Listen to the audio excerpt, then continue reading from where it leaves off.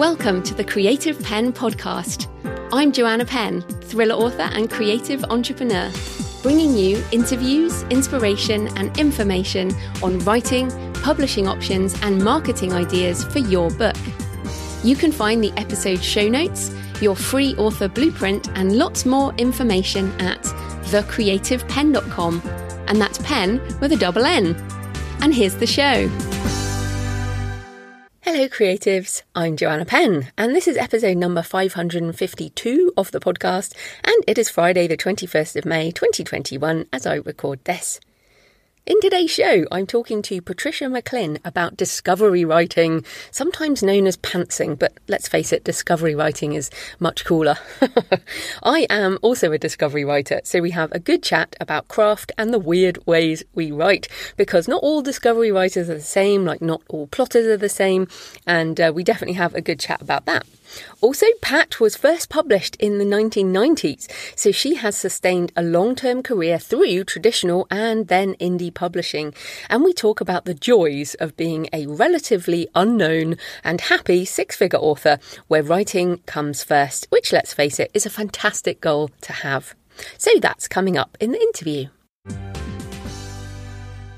So in publishing news this week, some very interesting things going on. First up, a New York Times article this week about the publishing industry had a statistic even that shocked many. 98% of the books that publishers released in 2020 sold fewer than 5,000 copies. And it really was our backlist that saved the day for us. Now, this would definitely explain why there is more consolidation going on in publishing right now, because those numbers don't make sense for the industry, I mean, really. So expect disruption ahead. But it's also another lesson about building your backlist and having the long-term view, which again, I think is one of my soapbox topics. But most indie authors wouldn't also sell 5,000 copies of their first book in 2020 either, or even books published in 2020. So I just had a look at my sales volume. Now remember that sales volume, so 5,000 copies sold, does not, might have massively variable amounts of revenue.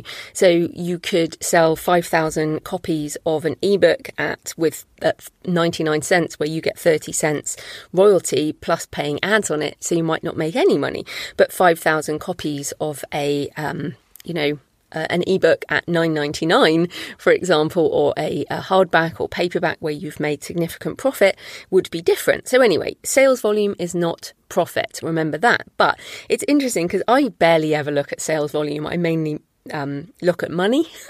Yay!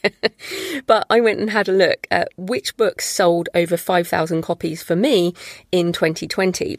So the books that I sold more than 5,000 copies of are How to Make a Living with Your Writing, which was the old edition because the new edition came out in 2021. So that book had been out for 6 years, I think. Or 4 years, something like that, but a number of years. Map of Shadows, which again came out a number of years ago. The German version of Successful Self-Publishing, mainly print copies. And How to Write Non-Fiction, which is definitely one of my best-selling books as well. The rest of my books sold fewer than 5,000 copies each. But again, it's not revenue. I'm not going to go into all the details. But I did make over 6 figures in US dollars from book sales alone in 2020. So the reality is that the same with publishing, like the quote said, it was our backlist that saved us. And this is the thing, this is the business model, and this is the business model that indie authors have always had, which is it's not about spike sales in year one. It's about consistent revenue month by month, year by year. And that's how most of us make a living. And that's why when authors move over from traditional publishing or new authors think that the launch is the most important part of the process, but it's not.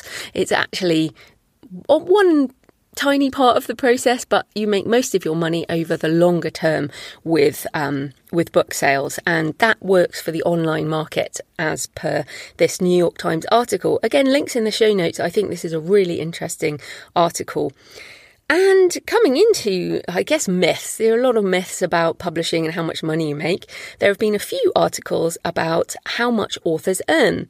Sarah Nicholas, listener to the show, hi Sarah, did an article on Book Riot and on how much authors make per book. And again, it's really interesting because it shows the variability. She talks about the different percentage royalties across traditional and indie, and features a number of authors across various genres in traditional publishing and indie authors, and shares their earnings. And some are making hundreds per year, some are making tens of thousands per year, some more than that. It is so varied and really interesting. Prizes, foreign rights sales, teaching, speaking, combinations of genres and ways of publishing, including crowdfunding, make up a lot of authors' income, not just book sales. And yes, as ever, multiple streams of income is the way forward. So again, links in the show notes. And then Jane Friedman comments on this article and other articles on author earnings. She says, I do not like this question. As in, I do not like the question of how much does an author earn? And Jane says, of course I understand why it's asked, and I empathise with those who ask it, but it's like asking, what does a musician earn? What does an artist earn? There are lots of factors, and that might be entirely misleading about your own potential. She says, traditional publishing earnings can have very little in common with self-publishing earnings, so you can't compare the two. Your genre and category can determine a lot about potential earnings, as does how much work you have out in the market. More books equals more earning potential, no matter how you publish. Also, authors who participate in the so-called creator economy can have little in common with authors who do not. And it was so interesting that Jane mentioned creator economy, because I've been seeing this more and more in articles and podcast episodes and discussions. It's like, I'm part of the creator economy. And this includes YouTubers and musicians and indie filmmakers and influencers and TikTokers and all of this. And it's funny, and people who do crowdfunding and Patreon. And what's interesting is we can definitely say we are part of the creator economy. Now, in my books, I've said we're part of the maker movement, which was a term that's been around for a couple of decades, really. But the maker movement is the sort of artisan, I make my things. But the creator economy is a bigger word, I think, and it really represents the amount of supporting apps and products and services that have arisen to support independent creators. And this is definitely the next iteration of the movement. I'm thinking of writing some kind of article about positioning in the creator economy, because if people ask about your books and you say, and they'll say, so how do you publish? You can say, I am a member, I'm part of the creator economy, which has a lot less baggage than the term self-publishing. So that's definitely interesting. And Jane continues saying, is publishing and literary culture changing? Yes. Are the changes bad? It depends on who you ask. She says, what you earn is about what business model you can envision or build for yourself and whether it's sustainable for you over the long term. And by sustainable, I also mean enjoyable and not something you wake up every morning regretting. And this is exactly what I've talked about before, and the business model that you have. And in the book, How to Make a Living with Your Writing, I talk, there's hundreds of ideas in there about different ways to supplement just the book sales. And so that was an interesting group of articles. So coming on to audio, I attended another audio conference this week, the All About Audio conference run by Bookwire out of Germany.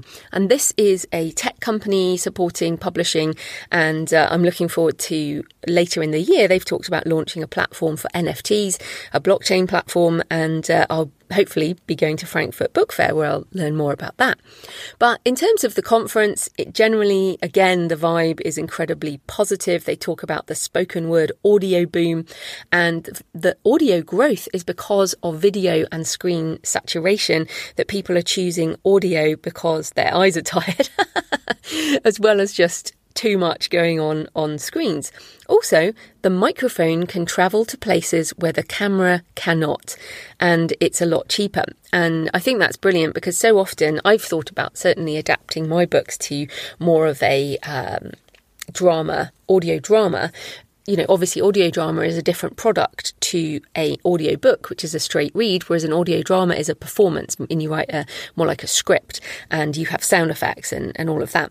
And so it's very interesting because it's a lot cheaper to do an audio drama than it is to film a massive thriller movie.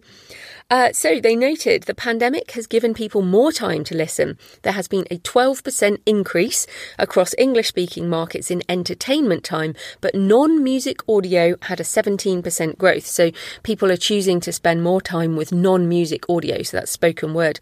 There has been a decline in radio and a decline in non-streaming audio, and the growth has been in streaming music, which obviously we've seen, and also in podcast listening. Now, what was also interesting is that this week, finally, I've seen some of my family and I went to my dad's, and my dad has an Alexa. Sorry if I've triggered your device, but I never thought I'd see it. And this is what happened when my mum got a Kindle, like years ago now, but when my mum got a Kindle, I knew that had gone mainstream. And now my dad has a device and he talks to it and gets it to play music, streaming music. And he says it's changed his life because he hasn't really listened to music in a long time. And now he's playing all this music and he's bopping around, and it's very, very cool. So, and how old is my dad? Like 72 or something. So yes, very interesting times. Spotify has overtaken Apple Podcasts as the most visited podcast platform. So Spotify is 43% of, this is in the US. Spotify 43%, Apple 26%, Google Podcasts 22%, and all the others much smaller. And they did say we are at the relatively early stage of podcast adoption, which kind of made me go, okay, that's interesting, because I've previously said that I'm normally early by a couple of years. But I've been podcasting since 2009. So if it's now the relatively early stage of podcast adoption, then I might be doing this for a long time. That made me laugh. Oh dear. They also said there's a massive increase in the number of people making music. The independent artists grew by 31%, and the role of the independent creator will accelerate. Niches are the new mainstream, micro-community and fan economy is important. They also talked about artisan songwriters, and I was sitting there going, wait, why can't we be described as artisan authors? I mean, seriously, dudes. They also use the term fractional economics. So again, all of these terms are coming up now in the discussion. So fractional economics is, again, multiple streams of income. The idea being that all these tiny, tiny streams, all these micropayments will add up. And they encourage being wide and being on all the platforms to think of things as a series of these parallel micro streams, and you must have all of them, basically. What's so interesting is how different the adoption with audiobooks is, digital audio, than it was with ebooks. And maybe that's the difference of a decade.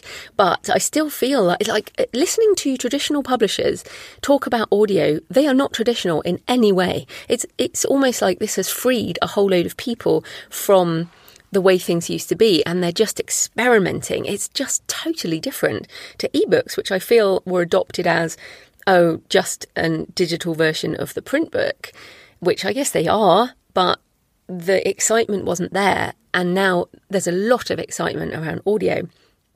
They also had Google doing a whole session on auto narration for audiobooks, as I discussed with Ryan in episode 554.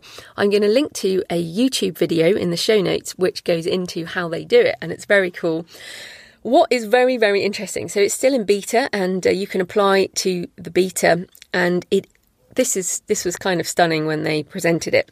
It is going to be free or a very nominal fee to create an unlimited number of audiobooks with Google AI voice.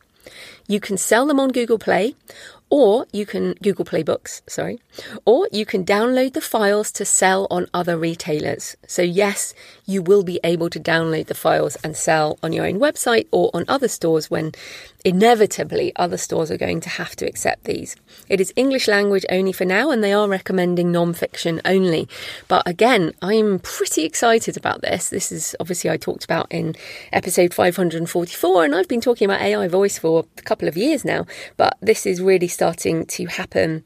They also absolutely said this is not a replacement for human narrators. This is more for all of the many, many millions of books that are backlist. And because of the expense of doing a human narration, this will enable so many more books to be available. And it's going to be very interesting what impact this has. Also in audio, it is finally happening. Again, we've known Spotify was going to introduce audiobooks. Well, they just announced a partnership with Storytel. So what they've said is later in 2021, Storytel subscribers will be able to enjoy Storytel's library of audiobooks on Spotify by linking the two accounts. So essentially, if someone is in Storytel and they have Storytel and Spotify, and presumably there's a lot of overlap, then they'll be able to listen. It is Spotify's goal to be the singular platform for all audio, music, podcast, live conversations, and now, via this partnership, audiobooks. Audiobooks are just one form of audio that will be available using Spotify's open access platforms. The possibilities in audio are limitless. So this is just the beginning. And obviously not everyone is going to be a Storytel subscriber, but this is a good start. And if you distribute audio through findawayvoices.com, your books are on Storytel. So all my wide audiobooks are on Storytel, so they will also now be in Spotify. And I'm pretty excited about that. And I think this will only be the start, as I said. And it may be that this open access platform will enable us to get our books on there through other means as well. Spotify also announced auto-transcription of podcasts, starting with the big names, but with the aim of a wider rollout. And of course, in the same way Google Podcasts does this, it helps with audio search, which has always been an issue. It's important to use keywords in your podcast episode title, but this will also help people unearth back catalogue episodes over time. And again, I started talking about this a while ago in terms of transcription in the background that is not necessarily visible to the user, but is a way to search audio. This has been a real issue for so long. Very exciting to see it emerging. And as voice and audio content becomes more and more important, we obviously need different ways to search. Also, finally on audio, I am slowly going through the pain of getting my rights back for ACX books, which were royalty share and exclusive. Now my 7 years is up and I am trying to get them wide. It is a bit of a pain. One of the mistakes I made was not waiting until I could afford to produce audiobooks. I went ahead and did royalty split deals when I should have waited. And what is so funny is I remember Bella Andre, who was, still is a real big indie author, but is a lot quieter on the scene now. But back in 2014, it must have been, she actually said at, I think it was the London Book Fair or whenever it was, she said she regretted some of the early audio deals she did, and she advised holding on to rights until you're really ready. And I made the same mistake, even though I heard her say that. So I thought I'd share it again because I remembered that the other day and was like, such a pain. And I made that mistake in a hurry to get my books out because I thought I was missing out. This was 2014. I mean, seriously?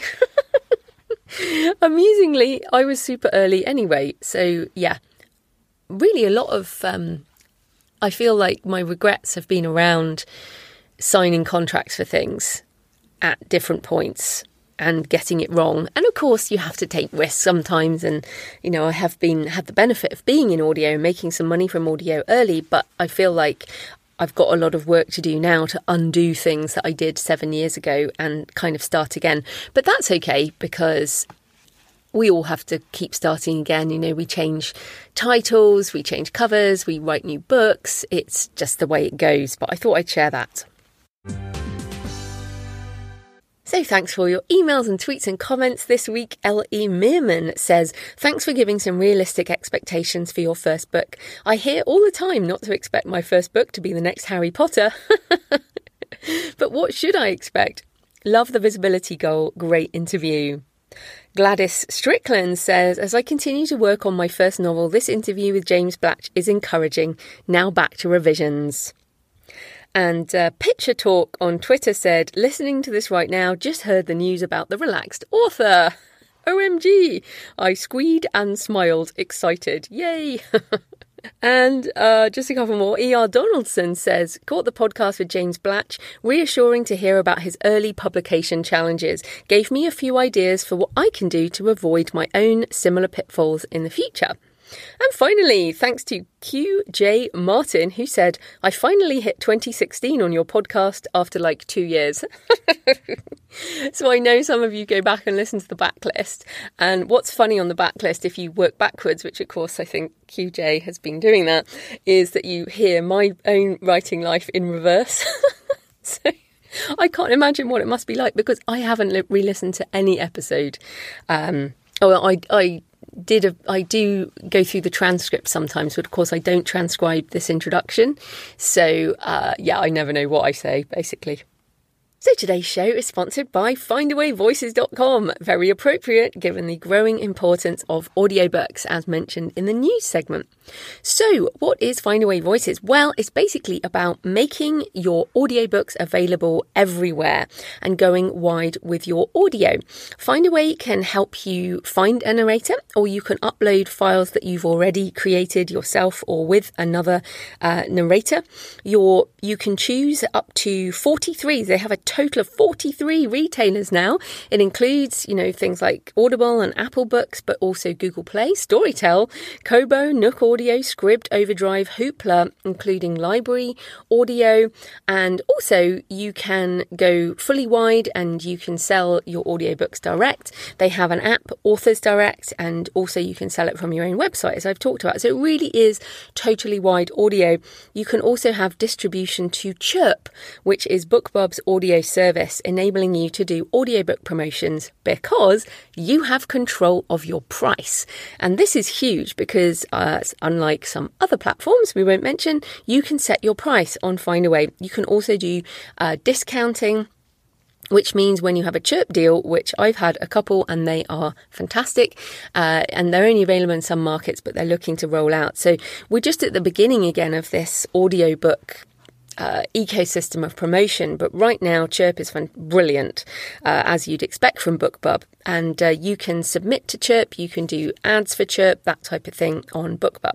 So I have done both types of narration with Findaway. I do upload my own files for non-fiction, but I also used Findaway to help me find a voice for my Map Walker series. Now, I was waiting until I'd finished the trilogy, but also I didn't really know the voice I wanted. I had something in my head, but I was really struggling.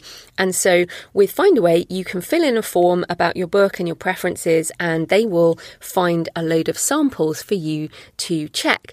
And I found someone I really like, Charlie Sanderson, and that went out there, and we now have a trilogy, and I'm just thrilled with those audiobooks. And even though I created them through Findaway directly, I can also sell them myself on my website. So I am just really happy with Findaway. I think going wide with audio in this market, as I mentioned earlier, this is about all of these different streams of income, and with the promotional opportunities like Chirp, it's just well worth it. So you guys know I only work with podcast sponsors. I actively use and ethically promote myself. I love Findaway. I love being wide with audio. And as I said, I'm trying to get out of some of my older contracts, which means I can go wide with as many books as possible. So take back your audio freedom and check out findawayvoices.com today. So this type of corporate sponsorship pays for the hosting, transcription and editing, but my time in creating this show is sponsored by my wonderful patrons. Thank you to everyone who's been supporting the show for months and years, and you guys are awesome. Thanks to new patrons this week, Deanna Keehee, Hayley Griffiths and Lucy Barreau-Soudreau. I hope I got that right, Lucy. Thank you to everyone, and remember, if you support the show with just a couple of euros or GBP or Canadian dollars or US dollars a month, just a coffee a month or a couple of coffees if you're feeling generous, you get the extra Q&A audio, which I just sent out last week, and I answer your questions and give some behind the scenes info. So support the show at patreon.com, patreon.com/The Creative Pen. Right, let's get into the interview. Patricia McLinn is the award-winning and multi-USA Today best-selling author of over 50 books across mystery, contemporary and historical romance, women's fiction and non-fiction. Today we're talking about discovery writing and the survival kit for writers who don't write right. So welcome, Pat. Well, thank you so much, Joanna. It's wonderful to talk to you. It's been a while. We were in London. Goodness, back in 2020. Yeah. Goodness me, it feels like a long time ago. But back into today's show, tell us a bit more about you and how you got into writing. I was one of those kids who read everything I could get my hands on. I haunted the Helen M. Plum Memorial Library, and I love it. Her husband was Colonel Plum, and they donated their house and garden to my town, and that was the library. And I thought everybody had stories in their head. It was a real shock to me to find out that people didn't. As I was reading and growing up, I can remember specifically going down to the kitchen to my mother and reading her this passage from Dickens when he describes Uriah Heep as unctuous. And I just got this shiver down my spine. And I told her, I want to do that to people. And then I discovered, it seemed to me, Dickens was so far away over there, a different century, a different country, a different world. And what really struck me was when I found out that a woman named Marguerite Henry, who wrote horse books, as somebody said, girl meets horse stories, Misty of Chincoteague and Sea Star. And I had read these and I was fascinated. She lived in the same county I did. And it was like, holy moly, real people write books. This is, a possibility.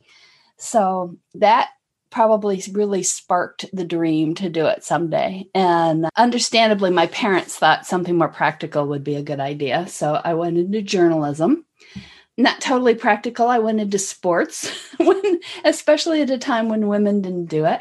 The last part of that career in journalism was 23 years editing at the Washington Post. And in that time, I started really writing because I'd been goofing around with writing before that, but I could never get past the first couple chapters. And I would send them off to my sister-in-law, who is babysat for me when I was 6, because she and my brother were high school sweethearts. And she'd say, this is great. Now what happens? I don't know.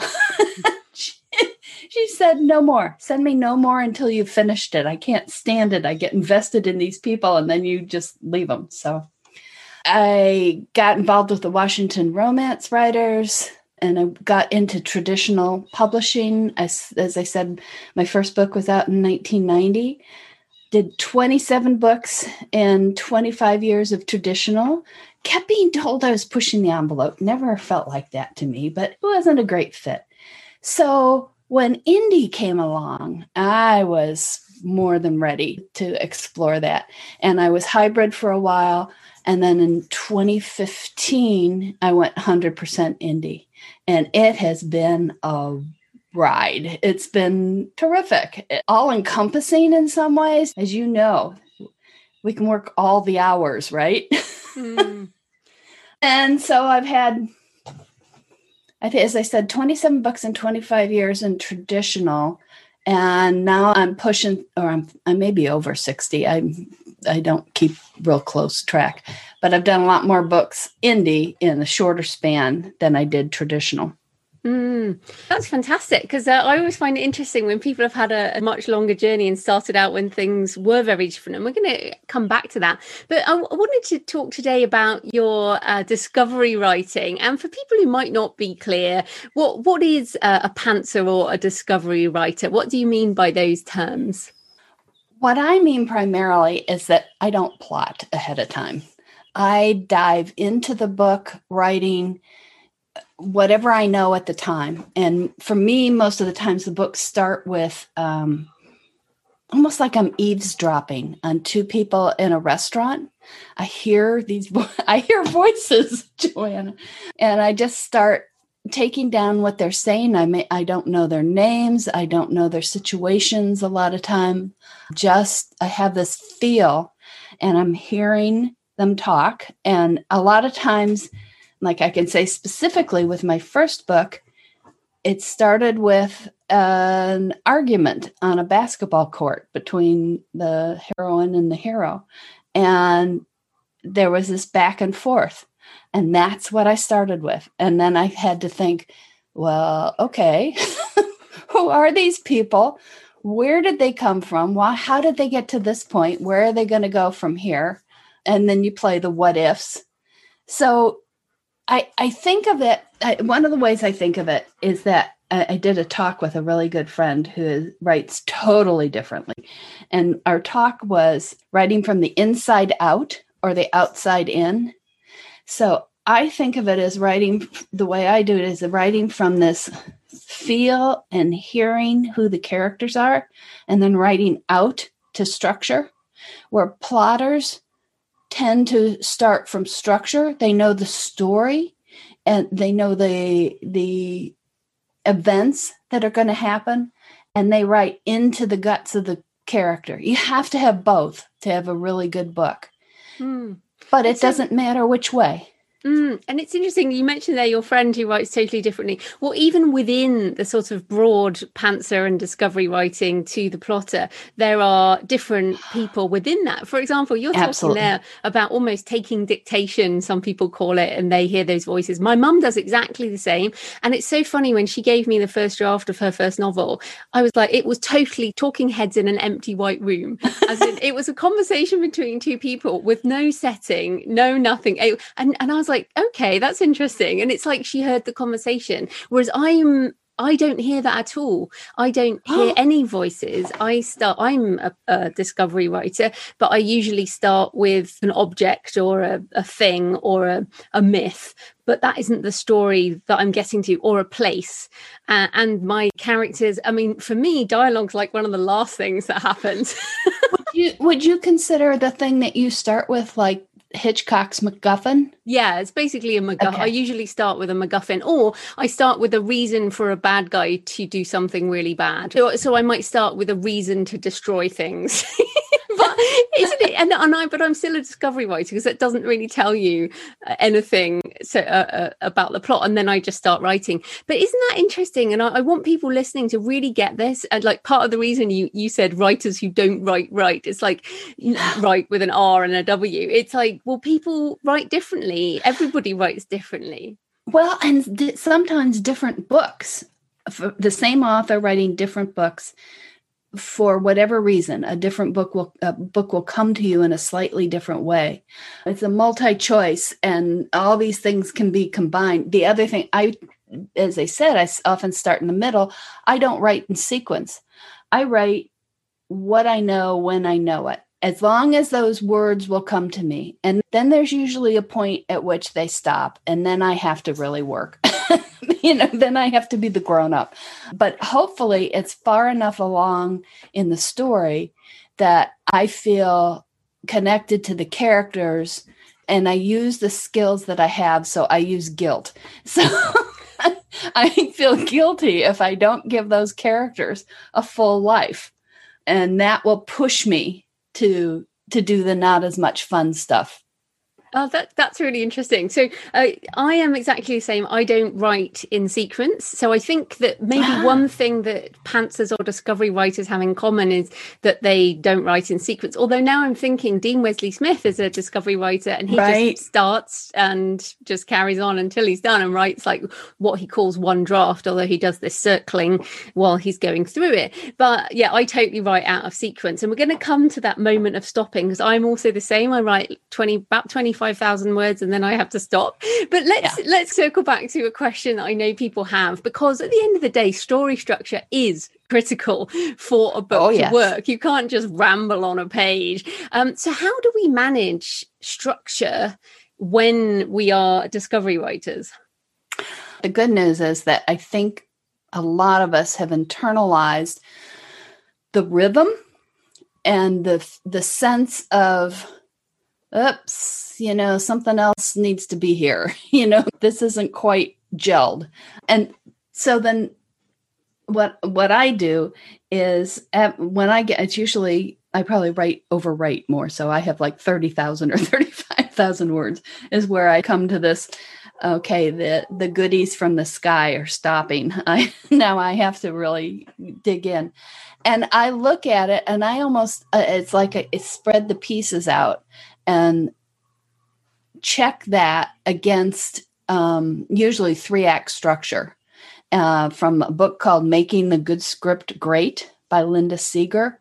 Now, I believe strongly that different people will connect with different expressions of structure, that a lot of the structure is at core the same, what people are teaching, but that you need to find the expression of it that works for you, that makes sense in your head. And for me, it was that book. And I'm looking at it on my shelf. It's getting pretty tattered, but I think I have probably sold so many copies of that book by telling people about it. And I had taken all these courses on structure, the W course and the W structure. And there was something else some people who had colored postcards and you had to do this scene and have that scene in this color. And I can remember coming home from a conference with a friend driving and saying, I can't do that. That's the way you got to do books. I am done for. And that's it. And she said the immortal words, Pat, you idiot. You are doing it. I think at that point I had 2 books published and the third was sold. And that was a great lesson. So many people teach out of the goodness of their hearts and want to share what's worked for them. But you've got to filter it through your own process and what works for you, and not abandon your process. Improve it all the time. Always been looking for ways to improve it, but at the same time protecting it. I think that's really important. And I have this thing in my head that you really only need a few things. You need one character who wants to achieve something and something else, or another character who wants to stop them in a setting. And then go, really. I mean, and I'm similar to you in terms of just trusting. I feel like I'm always trying to improve my process, but I think it was Rachel Herron, obviously wonderful writer and podcaster as well, who said the same thing to me, which is I was like, I really want to do this, that and the other and do more plotting or whatever. And she said, but you've written 17 novels, in the way that you do them. So what's the problem? Well, and I'll tell you the truth. I had tried plotting 3 separate times, and each time I lost a book. Well, 2 times. One time I finally regained the book, but it was partly, I guess, squirrel mind, where my mind said, okay, you got a plot, you told that story, let's go do something else. We know how that one turns out. So, and the only way I think you really learn your process is by doing. And I also think your process tweaks and grows with you. You're just constantly watching it a little bit and playing with things. I know what you mean as well. I think you kind of lose the fun when you say lost a book there. Yeah. I know what you mean. If I knew everything that happened, I'd be bored. Although, to be fair, some people who are plotters will say that they will do an outline and then the book will never turn out exactly like the outline. So I feel like maybe they just set some guidelines. Maybe even that plotters have more stuff written down and we have things in our heads that we haven't quite got hold of yet, that they're more running around in our brains and we don't get to them until we write them, whereas the plotters sort of write them out first.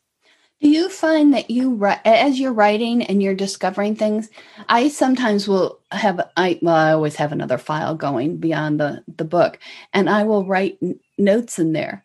So it's like, and I refer to it as retroactive plotting, that I'm just, as I'm writing, I am in fact discovering the plot, and I'm going over it and making these little notes so that I can keep up with what's happening. Do you do that?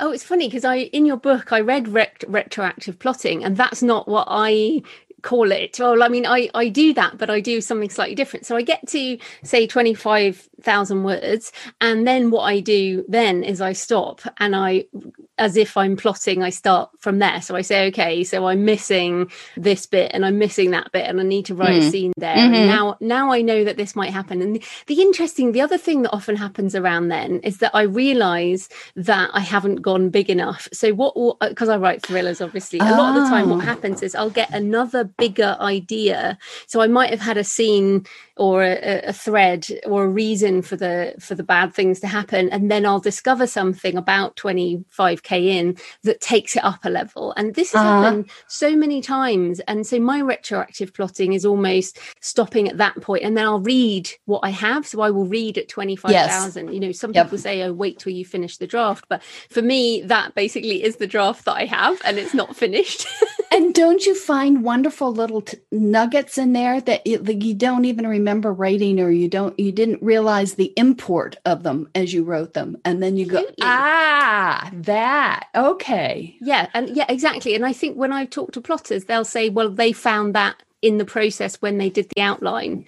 So maybe it is timing, and maybe we're just doing that while we're writing. But can we come to one of the biggest criticisms of discovery writing, which is when people say you, in inverted commas, waste time because you end up having to do so much editing. What do you feel about that? Is that true for you?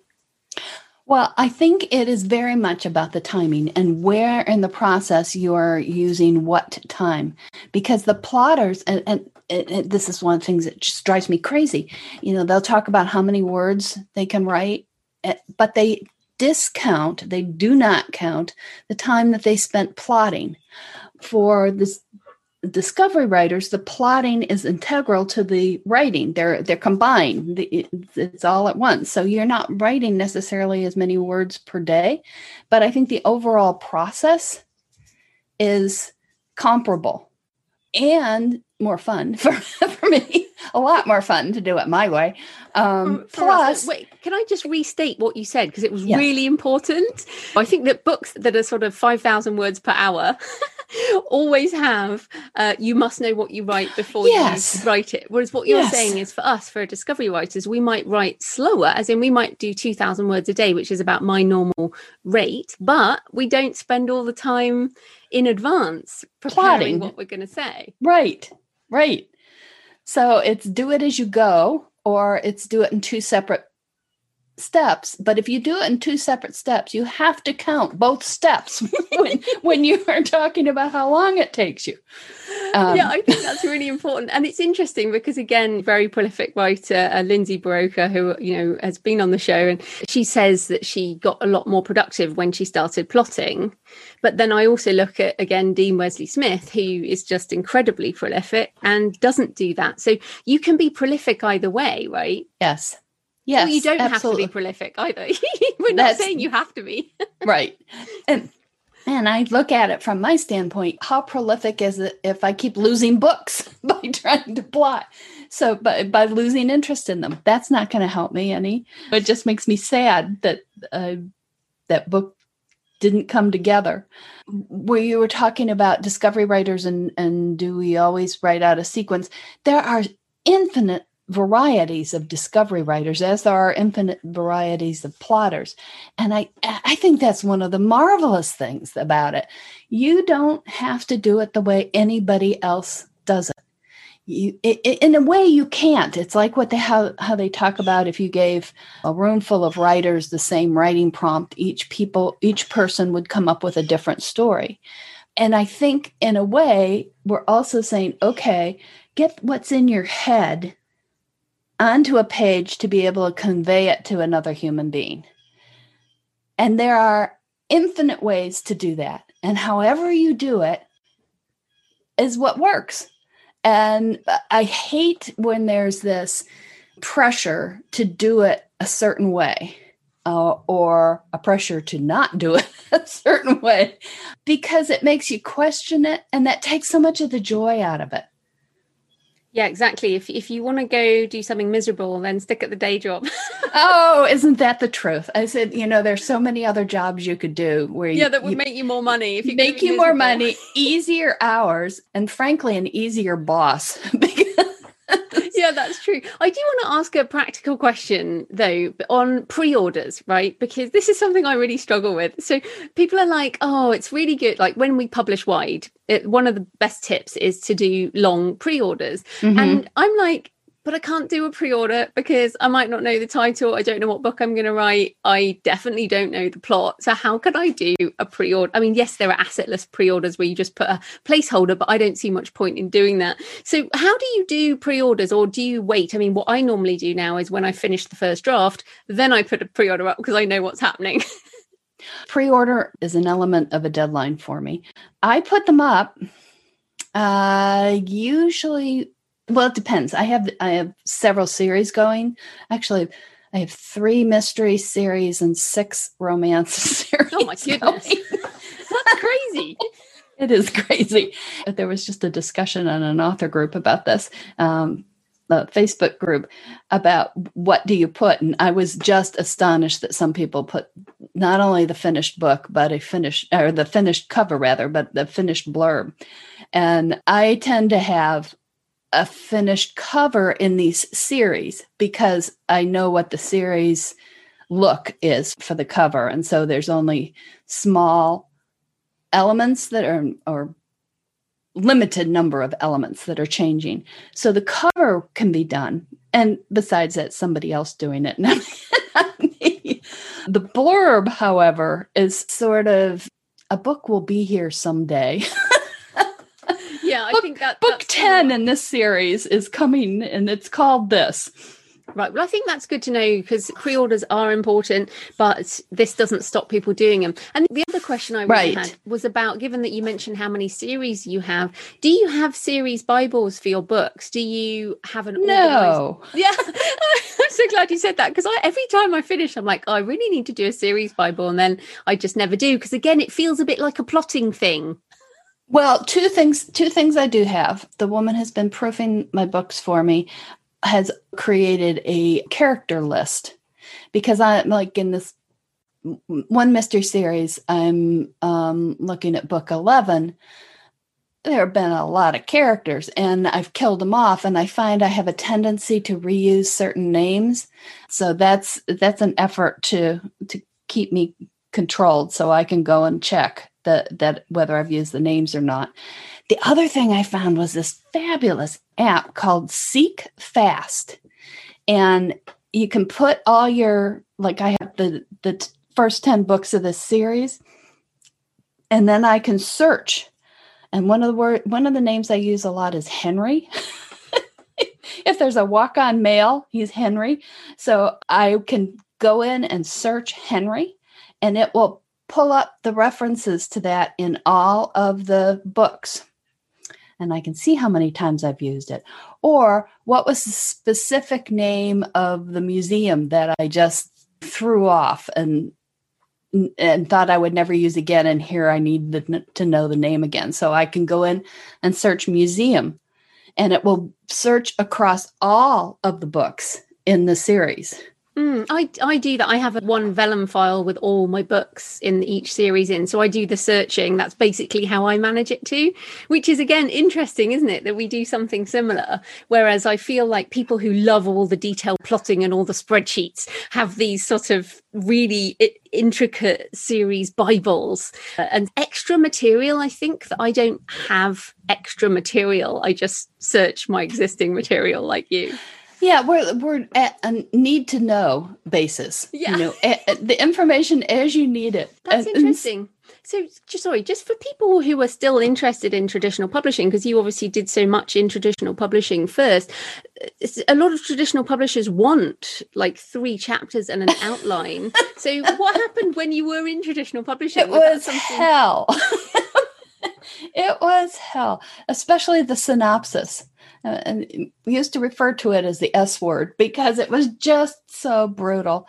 The other thing that happened to me in traditional publishing is I had, with one publisher, I think I had 24 books, and I had 32 editors.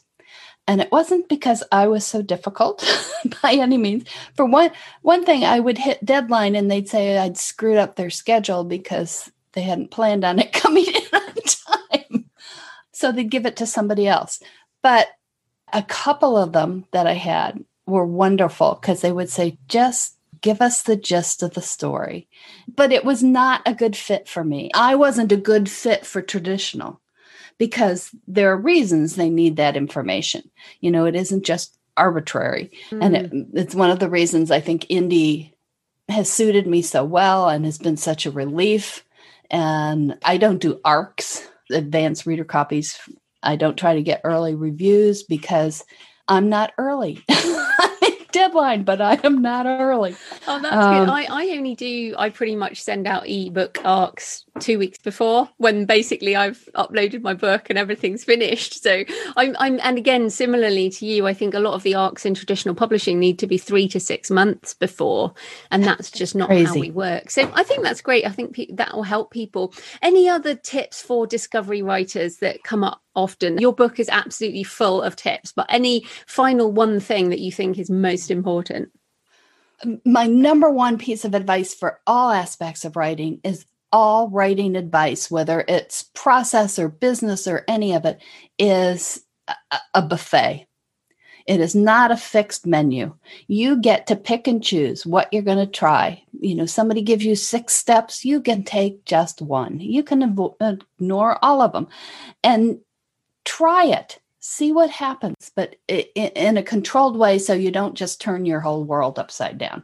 So that's my number one. A really practical thing for those of us who don't write in order and you use Scrivener, right? Yeah. Yeah. See, I don't, because I tried it, but it didn't gel for me. I'm in Word.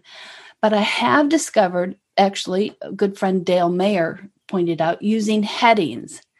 And what I do is I will be writing something and I will just call it chapter/break and then whatever it is, it's some descriptive, and I make that a heading. And so then over on the left side of my document, and I can toggle it on or off, I have this whole list of headings. And then you can just take the heading and move it, and you're moving the whole chunk instead of cutting and pasting chunks. I love this. Then I just discovered a few days ago that you can print out just that heading information. And so you can see it on paper. Yeah, that's pretty much why I love Scrivener, because it does all of that, and it's really designed for dragging and dropping, and I can put all my research in. And I did my first novel with Word and I just hated it. So but again, it's there are no rules, as we've said. You find whatever works for you and use what you're comfortable in. I haven't been on a PC for over a decade. So for me to go anywhere near Word would just not work. And I found Scrivener, to me, I couldn't see all the pieces laid out as well. It felt more siloed, but I know it works for a lot of people. So that's why I tried it. And I think that if you don't try it, many of these things, you could be missing out. So, give it a shot. Just don't. And that goes for everything. That goes back to my buffet. Try, see what tastes good. Just don't fill your whole plate with it. So all of that is fantastic. And I totally agree on all the writing process. And obviously you've now got, as you said, over 60 books, we think. Everyone stops counting. And so you've learned how to do this writing journey, and obviously you're still experimenting, which is fantastic. But the other thing is you've been in this industry for 30 plus years now, and I really love talking to authors like yourself, and obviously Chris Rush and Dean Wesley-Smith who've been on the show, and Kevin J. Anderson, and I just love talking to authors who have managed to keep a career going for this long, because let's face it, I love indie authors, but there's a lot of indie authors who are like, yeah, this is the answer, and I've been doing it a year or 5 years, or even me, I've been doing it a decade. But what I wanted to ask was from you is, how have you kept this going for so long? Like, what keeps the longevity going? Stubbornness doesn't hurt. I will say that. I really think that I think knowing the reason that you're writing, what is that core drive? And I did a keynote for the Australian romance writers in 2015. And then I recorded some of it. and it's on YouTube. I think it's called 3 Words on Writing. I do an exercise that helps get you to what is the number one reason that you're writing. For me, the first time I did this, it was a shock. But the number one reason was to get these people out of my head. And that is very telling because there's so many things that you do in the business, especially, that have no benefit to getting the people out of my head. But I need to get these people out of my head because more people are coming in and that waiting room gets really loud and cranky and jammed. So I keep coming back to that. Is this going to help get these people out of my head? So I think that is one, knowing why you write. And it can be that you're writing for the money, or it can be that you're writing for fame, or it can be that you're writing to make a point about something specific, or you're writing to work through things that happened in your life. Or figure out what you think. That's what one of my Yes. Isn't that interesting? Do you find out what you realize what you think as you type the words? Yeah, I don't know what I think until I write it, basically. Yeah, me too. So that is one thing. I also think taking a long view of it is important. You know, I don't want to write just one perfect book, because what would be the push to write more books? I want a career. I don't want a 1 mega bestseller. I'm very happy being not super not well known, 6-figure author who has 60 books. That works for me. I get to keep telling stories, and I get to keep getting these people out of my head. I really like that, because I've also been thinking about this in terms of the not very well known 6-figure author who just enjoys writing. I think this is actually, I think perfect. It's perfect, because most of us are introverts. Most of us don't want to go on TV, don't want to be famous. I mean, look at the people, the writers who get these 7-figure deals and then get totally shredded in social media or whatever. And I'm just like, do you know what? I'm just quite happy being in our little friendly corner of the internet. Absolutely. Yes. Yes, so I love that. But that's very encouraging to people, and to have a long-term career like you have and still are having is that's probably the most important thing, is that you are also, there's a contentment with just being happy writing. Absolutely. And I think one of the things that some of the beginning writers can get caught up in, the market of people saying, oh, get rich quick, do it this way. You can have a big career really fast if you follow these 5 steps, blah, blah, blah, blah, blah. What I have seen is that a lot of those people are not writing, especially long term. They may still be in the industry, but they are publishers or related entrepreneurs. They are not writing. I want to write. I don't want all that other stuff. I mean, I do the business, and it's important. It supports the writing, but it supports the writing. The writing doesn't support the business. It's something really practical, I will say, for long term. So my number one thing would be tend to the writing. Take care of it. Enjoy it. Enjoy the process. And then I would also really warn people about not getting on a financial treadmill, where you have to produce so many books a year to support, and you're always kind of behind. So I'm a big believer in no debt. Stay ahead financially. Put some aside each month for those annual bills that are going to come up, taxes, but other things too. You have some big. Like for me, it's the newsletter is a fairly mine's big, website hosting. That's a big one.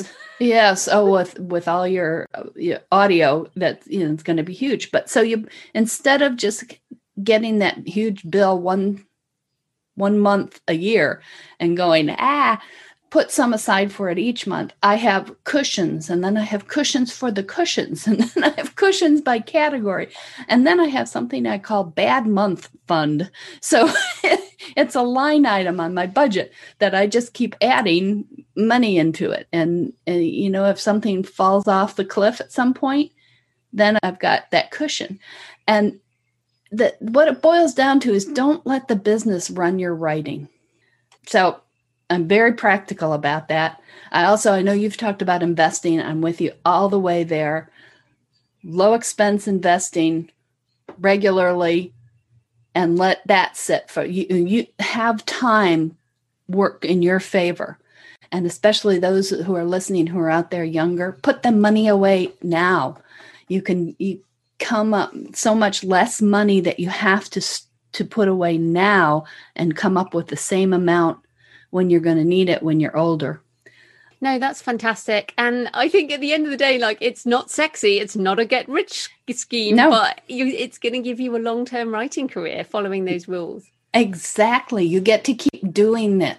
You get to keep doing the writing. The other thing, Joanna, is I hear and I read and I see authors coming in and approaching this with this sort of hunched over mode of fear. And I hate that. I think it comes from thinking that if they can find the exact right steps, that they're guaranteed. And if they're not a success, it's because they didn't find the right steps and the right order, and they should have bought another program and all this stuff. And I think that's so misleading. First of all, it makes me sad that people are kind of clenched.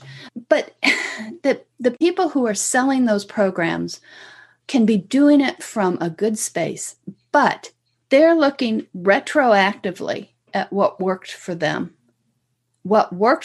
So that's one factor, the individual. And then it's also the time factor, because it has to be retroactive, which means they were doing it in a different time from when the new people are trying to do it. And things change so much that it's not always beneficial. And I keep coming back to build your own career. Build the career the way you want to succeed. And then that is success. If you're doing something that you like for a long time and you're able to keep doing it, holy moly, that is success. That is. And that is a great way to finish. So, Pat, where can people find you and your books online? PatriciaMcLinn.com. Also, I do a podcast, AuthorsLoveReaders.com, where I interview authors from a reader's standpoint. So it's not as much the inside baseball discussion, but more about the questions that readers would like to ask authors, including you, JF Penn. Had a good time talking with you. So those are the main places. On Facebook, it's Patricia McLinn. I'm on Instagram. I think there it's Patricia McLinn, author. Well, thanks so much for your time, Pat. That was great. Thank you. So I hope you enjoyed the interview with Patricia McLinn today, and that you can see how differently we all write, but still end up with finished books at the end of it all. And perhaps you will join us in wanting to be a not very well-known six-figure happy author. I just love that idea. Next week, I'm talking about the various stages of the editing process with Natasha Lekic. So more on the writing craft next week. Happy writing, and I'll see you next time. Thanks for listening today. I hope you found it helpful. You might also like the backlist episodes and show notes available at thecreativepen.com/podcast. You can also get your free author blueprint at thecreativepen.com/blueprint. If you'd like to connect, you can tweet me at The Creative Pen or find me on Facebook at The Creative Pen. See you next time.